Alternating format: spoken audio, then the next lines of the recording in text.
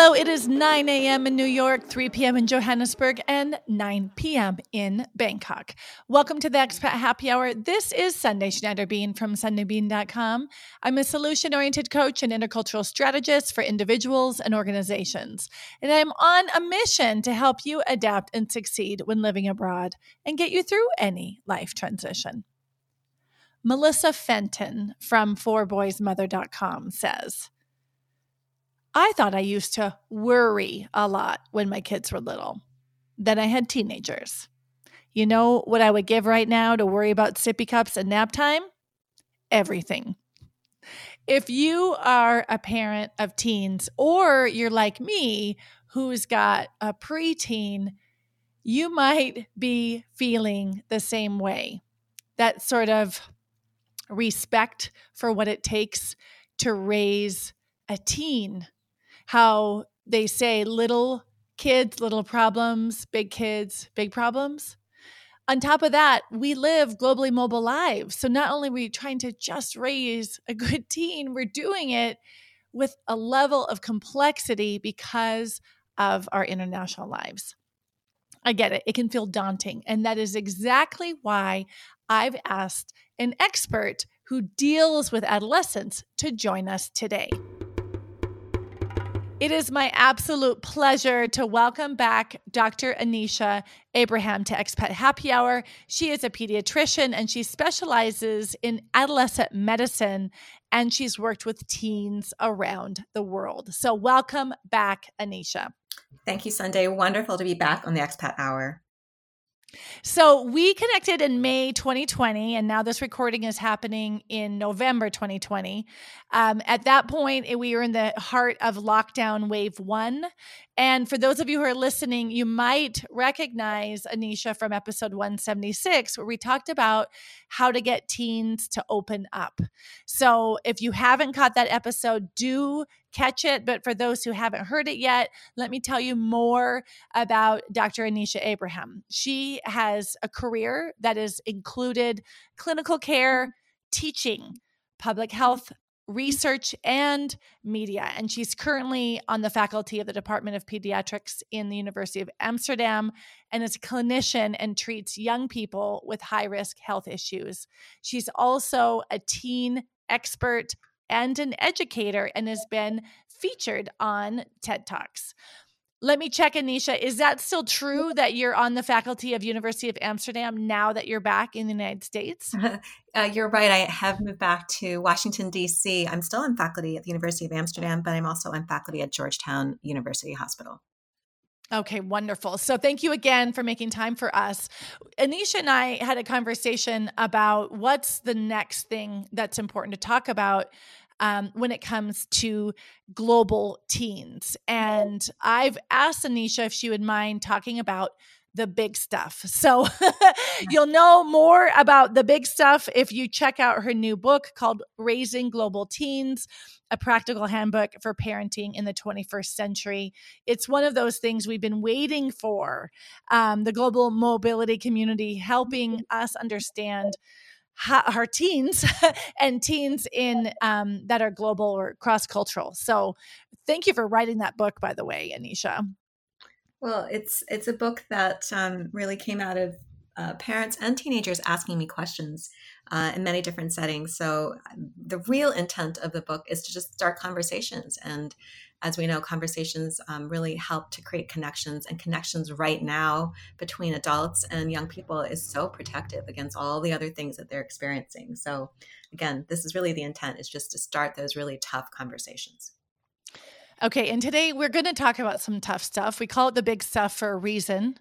The three things we're going to touch on briefly today to invite the beginning of these conversations is mental health, including teen anxiety and depression, also suicide ideation. Second one being body image, and third, sexuality. So Anisha, let's get started with teen mental health. I'm really curious. I have a preteen, so obviously I'm starting to look towards literature on teens to get prepared. I'm not prepared for raising a teen. the hardest thing for me is when I think about mental health is how can I tell the difference between like typical, and I'm doing finger air quotes here, teen behavior and something I should be concerned about when it gets towards mental health? Right. That is such an important question. And it's certainly one that I'm asked quite often by parents. And I think the short answer is that the incidence of mental health issues, to include things like anxiety and depression and even suicidal ideations, has certainly increased. And the COVID pandemic has also certainly been one piece of that. And it's really important for adults, again, to be aware of what some of those signs are and to know how to get additional support or even just to have those conversations with kids if they're concerned. Coming back to your question, I do believe that the biggest tip off that there may be a mental health issue is if there's a change from before. And sometimes these issues can be subtle. If you have a child that, for example, has been in his or her room all the time, perhaps on their computers, talking to friends, but is not connecting with their friends anymore, not doing those same behaviors. A child that potentially has been a little bit moody, and again, what teenager isn't sometimes happy one moment and down the next, but is incredibly moody, incredibly prickly, really irritable, a real distinct change from before. That might be a tip off that something else is going on.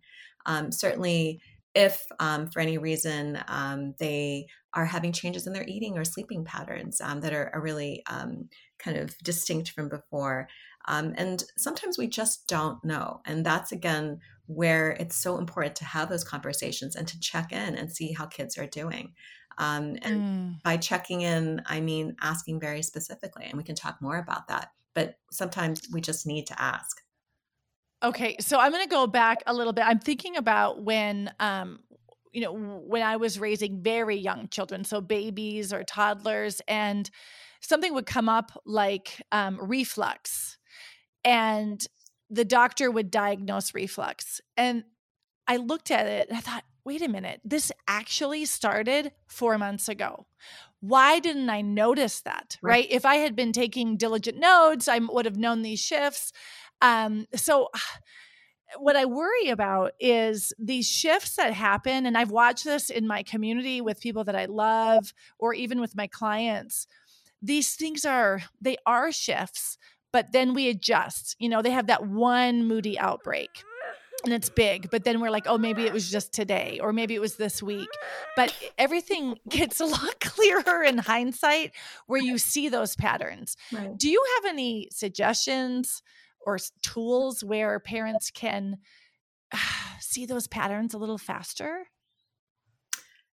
That's the million-dollar question. How do we predict something? And of course, maybe be aware or tune and get kids in for the support that they need early on and not, much later.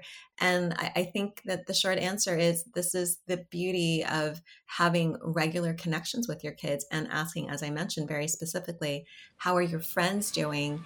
Are they feeling down or sad or stressed or unhappy with how things are going? And as a result, how are you doing? Um, Mm. Validating those emotions, also being aware if they are expressing that they're feeling, again, incredibly stressed or anxious or uncertain about what's going to happen in the future, and certainly taking the time to support them in terms of what they may be experiencing, and also ensuring that you get support early on, whether it's from a coach or a family member or a counselor, psychologist, health provider, if things are continuing and you're, again, afraid that you're not able to get them the support that you need. But getting that early on and realizing that many providers right now are doing telemedicine. It's easy sometimes just to have that one or two time conversation to ensure that things are going the right way. Right. So this reminds me of our conversation from episode 176, Yeah. where you taught me that little trick of don't ask them directly, but ask about how their friends are doing. I love that tip. One other thing that I've learned from experts and just with my own family is sharing stories of when like I struggled or when I was feeling low. And I've noticed how my children they have like really big eyes when they say something like, Right. we talked about depression and I said, yeah, there was one time in college where I was really low. And in hindsight, I think it was depression, and their eyes get really big because they don't see that as being possible with me because I'm happy now. Right. Right. So that is another way that I found, at least with my younger ones, they absorb that. I think that's such a good point. And again, also expressing to them, mom or dad, or, one of us is we're also kind of going through a tough time right now. Things are Mhm. uncertain, or we've had a tough time like this before when we were your age. So, some of this is not unusual, but having said that, it's so important to be able to talk about it and get that support and not always feel like this, because that can really affect Mhm. you in so many other ways. Okay, so now I have another kind of provocative question. I don't know if you're willing to take a stand on it, but do you know, based on the research, whether cross-cultural teens or TCKs are at a higher risk for depression? I think the short answer is that I'm not aware of data showing that they're at higher risk for depression, but I can certainly say that they also experience a lot more change and transition than perhaps other young people, and are also experiencing differences in culture and questions about their own identity at a higher level than maybe other young people are. And so being aware of that, I think, is really important. On the flip side, they also, because of all of these changes that they're experiencing, because of perhaps again having different cultures on a daily basis, they are also known to have adaptability and tolerance as part of their strengths, which can give them a tremendous level of resilience to handle some of those issues related to depression. So my answer back is that cross-cultural kids have a number of wonderful traits that can actually be very protective against depression, Mhm. but they also have some circumstances that occur that could, put them at slightly higher risk for some of these issues. So again, increasing awareness, increasing connections and conversations is so important in this community. So, okay, so that's like the good news, and it's like a balance, right? So Yeah. our kids are perfectly equipped because of the resilience, and the life circumstances create unstable situations, right? So, what about culture? Right? We have some cultures that are very transparent about mental health awareness and putting that on the table. And what I've learned as a coach and with my community, there are some cultural groups which hide um, when they're struggling emotionally, or there isn't like cultural permission to seek out support from a counselor or a psychologist. What do you suggest for people who are embedded in a culture where there's almost shame around admitting you're struggling, or shame around being the family whose child is seeing a psychologist? I'm sure you see that all the time in your practice. Right, right. And this is a really good question that you're asking. And it certainly does come up quite often in my experience working with young people, and certainly having lived in various places to include Asia. And of course, being South Asian myself. Certain cultures, as you mentioned, are incredibly open in terms of talking about these issues and getting counseling or support. And in other cultures, this would be almost taboo. There's a tremendous amount of stigma about taking your problems to somebody else and airing them out, or potentially even Mhm. having, the label of anxiety or depression or any of these issues. That would also be tremendous. There would be a lot of stigma attached to it, and I think it's really important. For families that have that cross-cultural background to be aware of, the culture and community that they're in, but also being aware of how important it is to sometimes break through that stigma and those taboos to get their children the support that they need. At the end of the day, you want your child, you want your teenager to thrive, and you want to take, what's best practices that and also sometimes to be able to be aware of what might be holding people back from getting that support. So navigating that, I think, is really important. Well, and for me, I'm holding my breath because I come from a culture where the bias is ask for help, right? So I admit that as a bias in my culture where it's pro ask for help, right?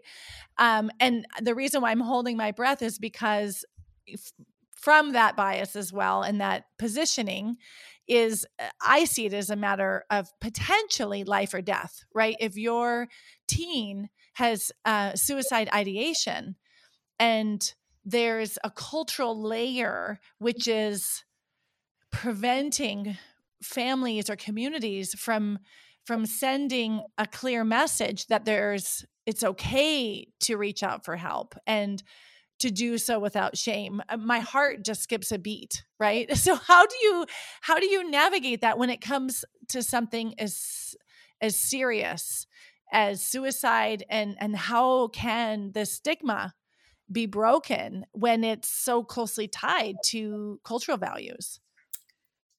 I think the short answer is that you need to be an advocate for what's best for young people. And I say this very specifically from my time in Hong Kong, where at one point the suicide rates had really increased.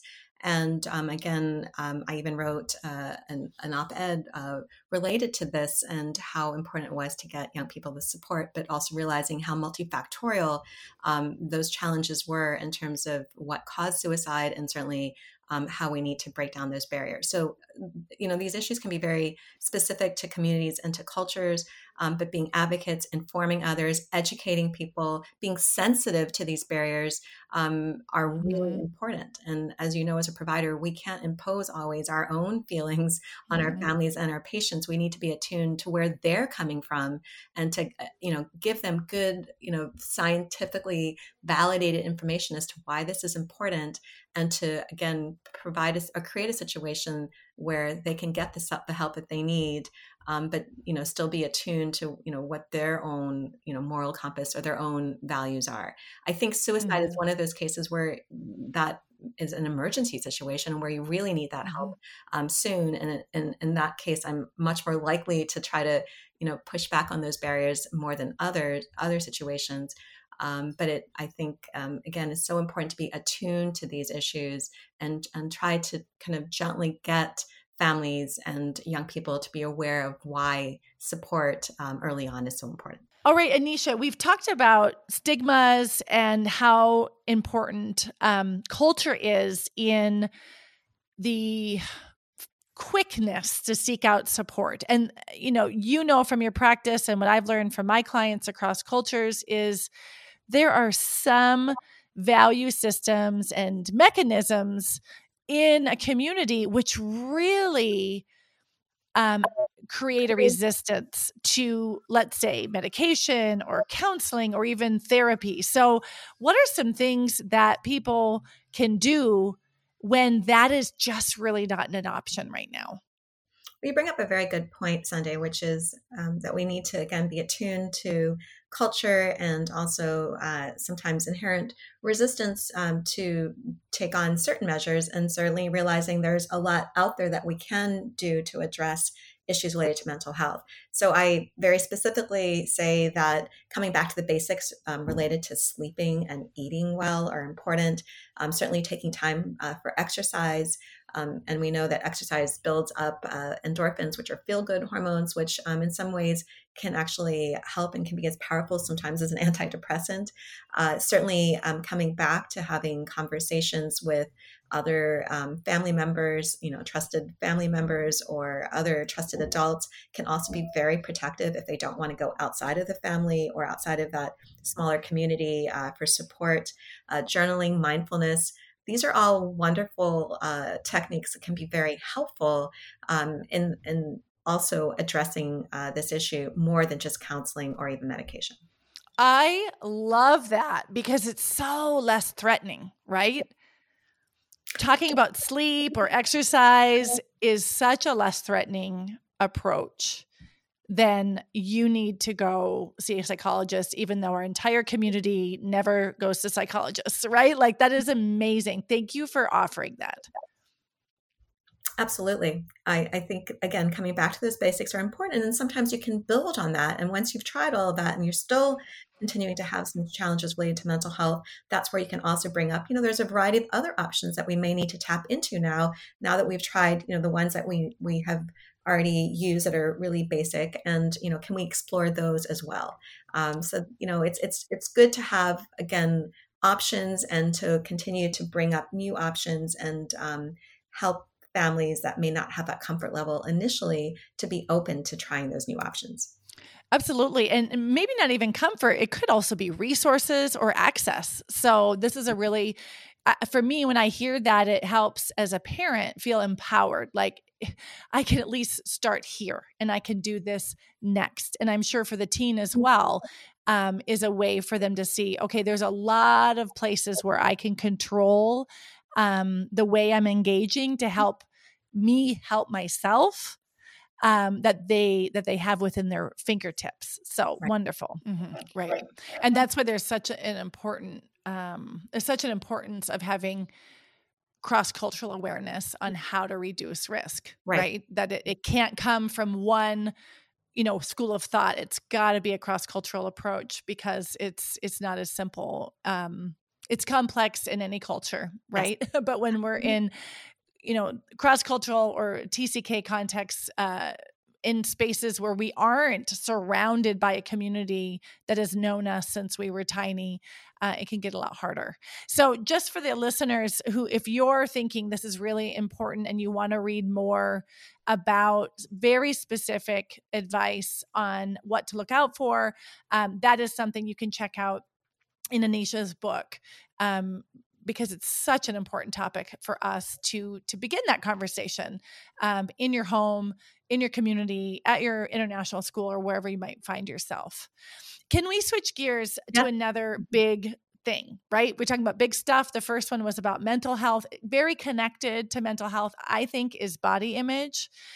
What do you think, or what do you see with teens increasingly in the global mobility space around body image? Well, we certainly know that the incidence of young people that are dissatisfied with their own body image has increased. And certainly, cross cultural kids could also be at slightly higher risk depending on the community that they're living in. And if there's big differences in terms of, what is considered the norm and what their own appearance is like.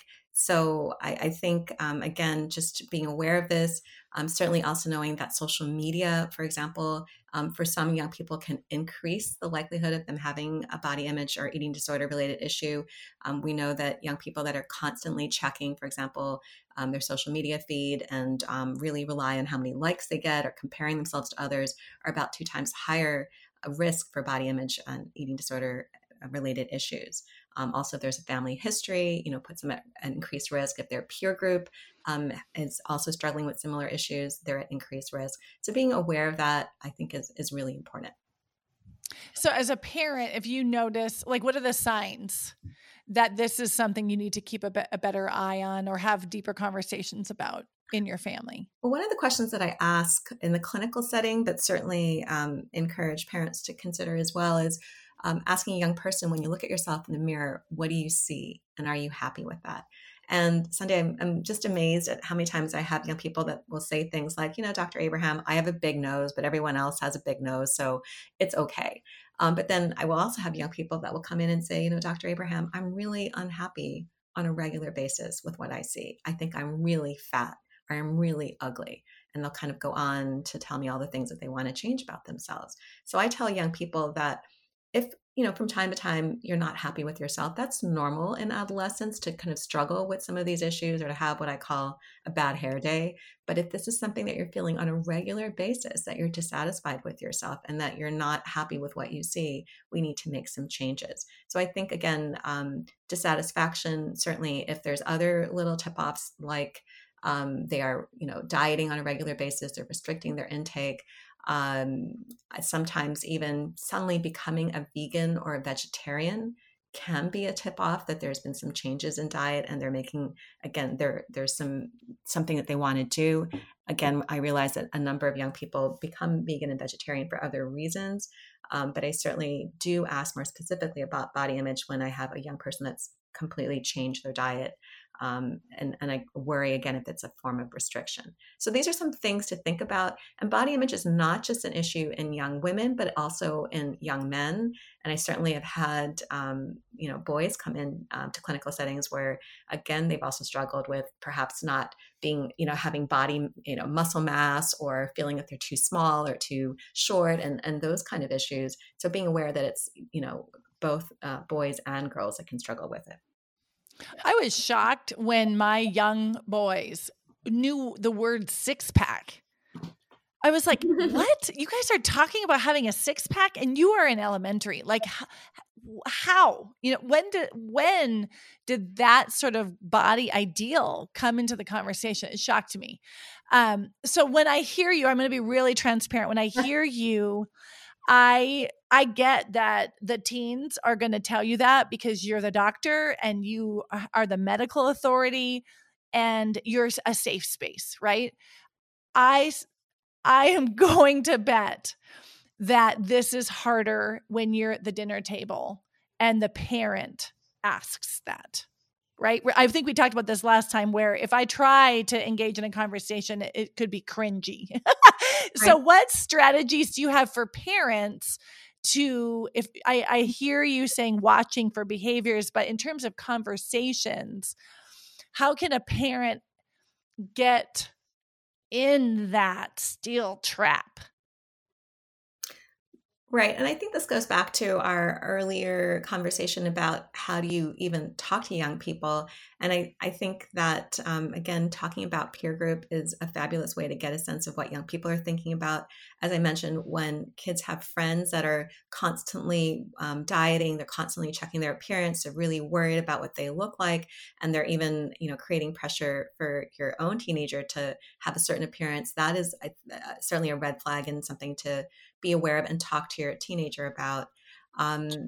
As I mentioned, if there's other people in the family that are also struggling with it, sometimes as adults, I've had, parents make comments like, I'm not, I need to diet. I look really fat today. And these things trickle down to kids and can also affect how they're feeling. So being aware of that and knowing that they're really picking up on these cues, and that they themselves are going to start to then be unhappy and try things, maybe another important thing to be aware of. So I think it's really awareness. It's asking very specifically. It's asking about peer group. It's looking at what they're checking out on social media. It's those subtle comments that they make about themselves. And at the end of the day, the real focus, I think, is how we can switch from having them think about what's on the outside to what's on the inside. And again, building on self-esteem by building on their strengths and what they really can do well. So I think that's Mm-hmm. also part of what we should be having conversations about. Mm-hmm. Thank you for bringing up the modeling impact that we as parents have. Yes.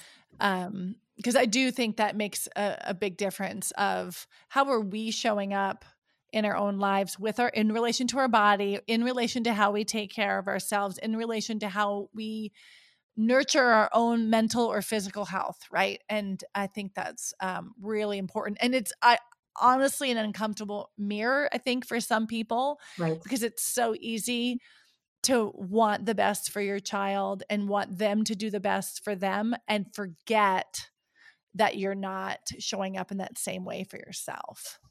Absolutely. All right, we have the last of the big stuff. We said we were going to talk about 3 things, and this is the last one. And I can feel, this is so funny because I can feel my face like go pink. I grew up in a family where we talked about the S word. My dad would. I hope my And mom that and dad wasn't don't listen to this screen episode. time. That wasn't screen time with stress, right? I hope my mom and dad don't listen to this episode. Aw. I swear to God, my dad would probably rather that I do drugs before have sex as a teenager, right? Like, so sexuality can be really uncomfortable for some families. For definitely depending on the cultural context, definitely depending on your own family upbringing. How do you what are the important conversations we need to be having with our teens? this is such an important question. And I will just back up and probably ask any of the listeners, how many of you had a conversation with your own parents growing up about sexual health and sexuality? And I would probably say that many folks didn't, or if they did, it was somewhat awkward or disjointed. And, it wasn't really an open conversation. You couldn't even say, sex. So, um, Mm-hmm. and so I think it's really important to realize that and to know this is not easy. And when I talk to young people, I also ask them the same question, and most of them tell me that they haven't had an open conversation. And if they did, again, it felt really strange or awkward. And sometimes it's funny what they tell me. For example, one of my teen patients in Hong Kong told me that her mom said that she wasn't allowed to have sex until she got into a good university. So that was the sex conversation. And so it's really important what they do get as a result of it. So coming back, what is it? What are the very specific things that we need to do as adults when we're talking about this? I've learned so much as a parent and certainly as a physician from my time in the Netherlands, where I think their sex education is really the gold standard for around the world. And the data shows that young people in the Netherlands also have one of the lowest rates of teen pregnancy, the highest rates of saying when they do become sexually active that it was a positive experience, which is not the case in many parts of the world. And the real focus Mm. in the Netherlands is, of course, starting early. Mandatory sex education starts by the time kids are 4 or 5, but it's very Wow. developmentally appropriate, and then it starts to slowly ramp up. But the focus is that sex should be something that's positive, not that we shouldn't have sex or we don't talk about it. And if you think about that, that's a really novel way of thinking about this whole issue. But as a result, it becomes more nuanced. It's, sex should be something that should be positive, but also it's something that you have control over, and it's something that you can have a dialogue over, and it's something that you can potentially, wait on. And so there's a lot of other things that come into it, but there's this whole issue of responsibility and control, and something that, again, can be positive. What Mhm. can parents do? How can we start to have those conversations? My first very specific tip is be like the Dutch and start early. It's never too early to have a conversation about things like good or bad touch, about what is happening on their phones, and things like pornography or sexting and what's out there. It's never too early to talk about things like touching oneself and masturbation, because kids are so curious about these things, and they ask me all the time, and parents feel very strange, but it's so important to have those conversations at home. And certainly as they get older, talking about, again, consent and the effect of alcohol on consent, and those kind of issues. So start early, be specific about anatomical parts. I have kids that come in all the time and say, that thing down there. And I said, do you mean your— so, just use the words that are appropriate. Don't make it so mysterious and strange that kids are afraid to refer to things. And as I mentioned, the more we say don't do something, kids are more likely to do it. So again, Mhm. coming back to, let's talk about this and the responsibilities that come along with it. And are you ready for those responsibilities? And if you're not, how can we make sure that we hold off on this until there's a time when you are ready? It's a better and more nuanced and positive way of having discussion than saying, don't do it. It's never going to happen. And these terrible things are going to befall you. Because kids, again, are going to probably, be curious and want to do the opposite.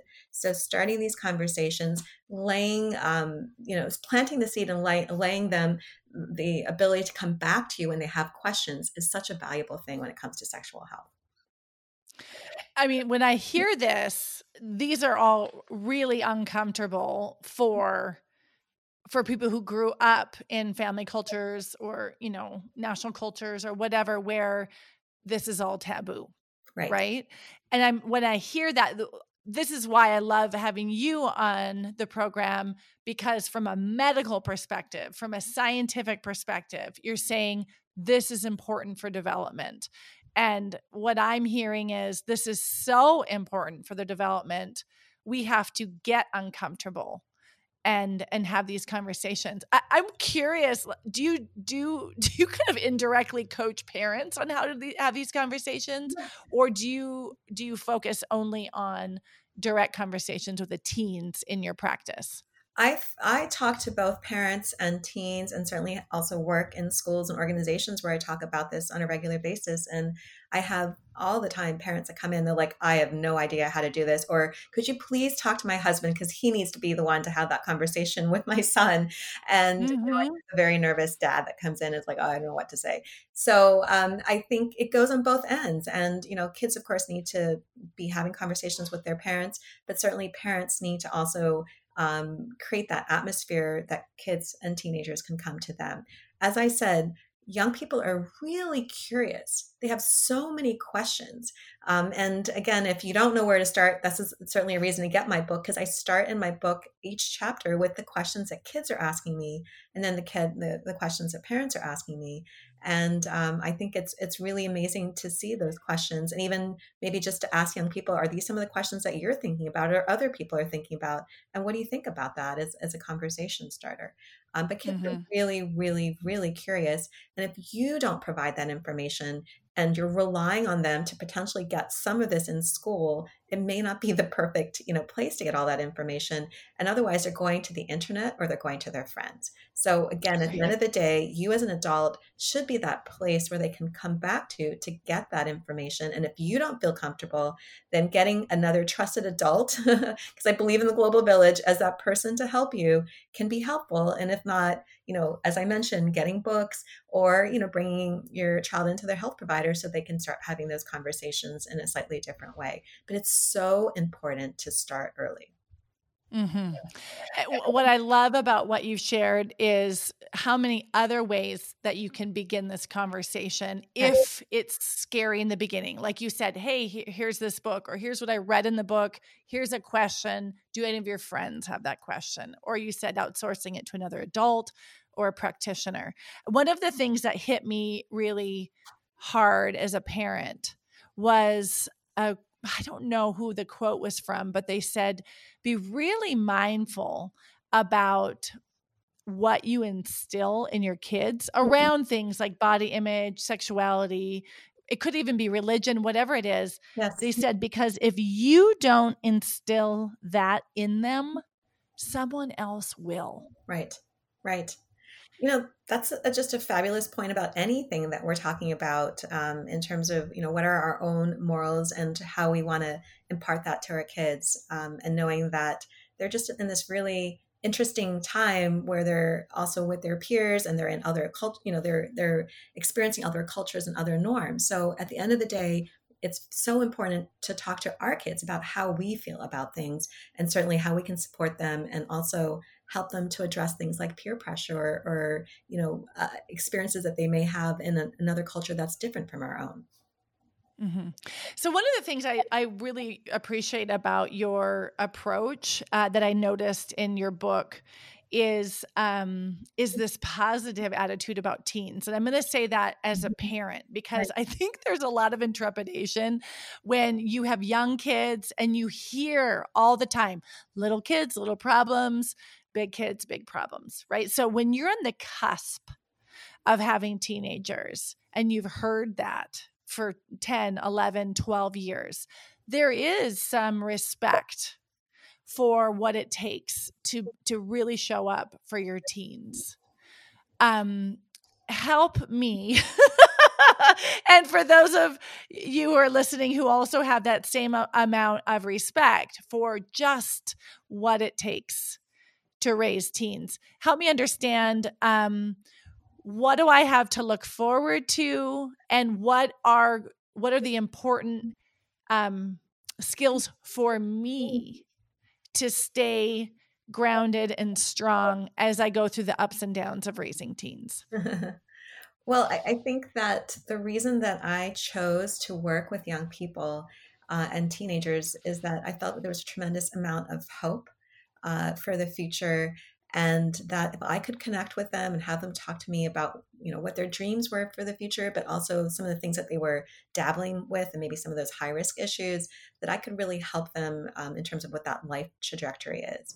And so much of what happens in terms of adult health issues is reflected by what happens in the adolescent years. In fact, 80% of kind of chronic health issues, really have their roots in the adolescent years. So for me, Wow. ensuring that adolescence is a positive experience. It's one where we can help them to navigate not only to be healthy in their identity physically and sexually, but also culturally is so important because it really helps establish that foundation for adulthood. And again, think about your own experience as a teenager and some of those things that are still lingering as adults, Mm-hmm. those issues that were unresolved. So I think it's this really gorgeous time. And it's also where you have the height of learning things and remembering things and, experiencing things. It's a beautiful, beautiful time. And harnessing that and building on that and supporting our kids is such so much of what I, work on. And I certainly would like to impart to other, parents, adults, and educators. That is an immense opportunity. Like you said, 80% of what's going on impacts the life trajectory. And that is totally counter to the sort of the conversation we often hear of counting down until how many years when they leave the nest, right? It's actually like, let's utilize every single day that we have because it counts so much. So I love that so much. Thank you so much for helping us understand how critical this time is for us to show up as parents and giving us the things to look out for. What I'm noticing, Anisha, is as parents, we really have to be switched on to our children's behaviors, and we need to be tuned in to them, and we'll only know if we're tuned in by watching them and then having some of those creative conversations to try to access what's going on. So I don't know, if is there something I'm missing from sort of the best practices here when we're looking at getting tuned in to our global teens? Oh, I think probably 2 points. The first is just realizing that when we talk about teen brain development, that adolescence and the brain is not fully developed until sometime in the mid 20s. So being aware of that and just realizing that there's a huge continuum, and so much of what young people are doing during adolescence is governed by what we call the limbic system, which has to do with trying and testing and pleasure and reward, but experimenting and becoming an individual and creating autonomy is a really important part of adolescence.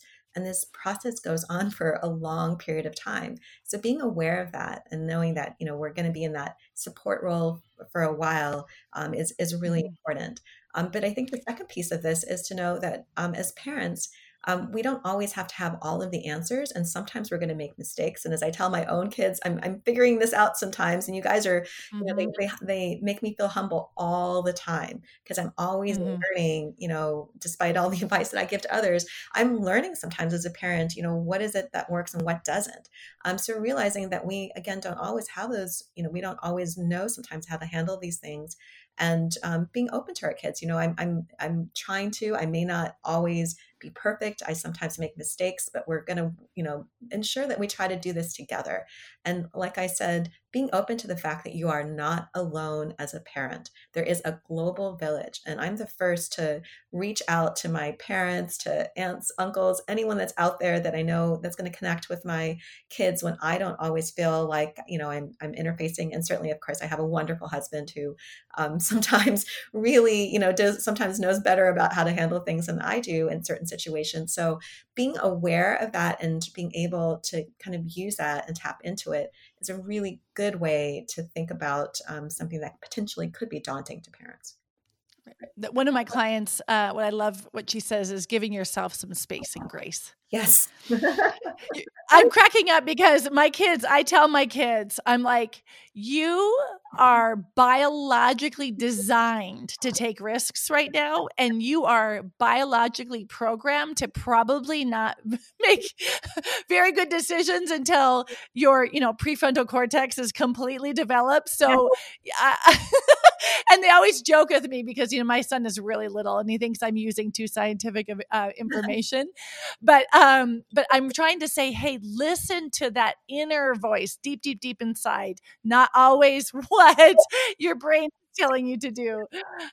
So I'm going to tell him that the doctor said the same thing that I did. It makes me feel very validated. All right, Anisha, I know that our time is coming to end. And I just want to say thank you so much for the work that you do. Thank you for the time. I cannot imagine how many hours you spent in writing Raising Global Teens, but it will be worth it in terms of the impact it will have in our global community. So thank you so much for that and for joining me again on Expat Happy Hour. Thank you, Sunday. So there you have it, some of the big stuff. We talked about big things like teen mental health and issues like depression and anxiety and even suicidal ideation, and what we as parents can do to be aware of the signs. And what are some of the things that we can do if we're feeling like we've got to get more connected to our kids and take more action. We covered things like the importance of body image, not just in girls, but also boys, so that it doesn't lead to eating disorders. And if it does, what do we do then? And then, of course, the S word. How can we talk about sexuality with our teens so that they have a healthy relationship to their own sexual development throughout adolescence and into adulthood? Big things. And that's why I'm so grateful to have been joined by an expert today to help create those conversations about that so that you can have those conversations at home. You've been listening to Expat Happy Hour. This is Sunday Schneider Bean. Thank you for listening. I'll leave you with a quote from Melissa Kamara Wilkins. She says, "I'm fine is shorthand for I'm not dead yet and I don't really want to get into the rest. But do get into the rest. That's where all the good stuff happens." Bam!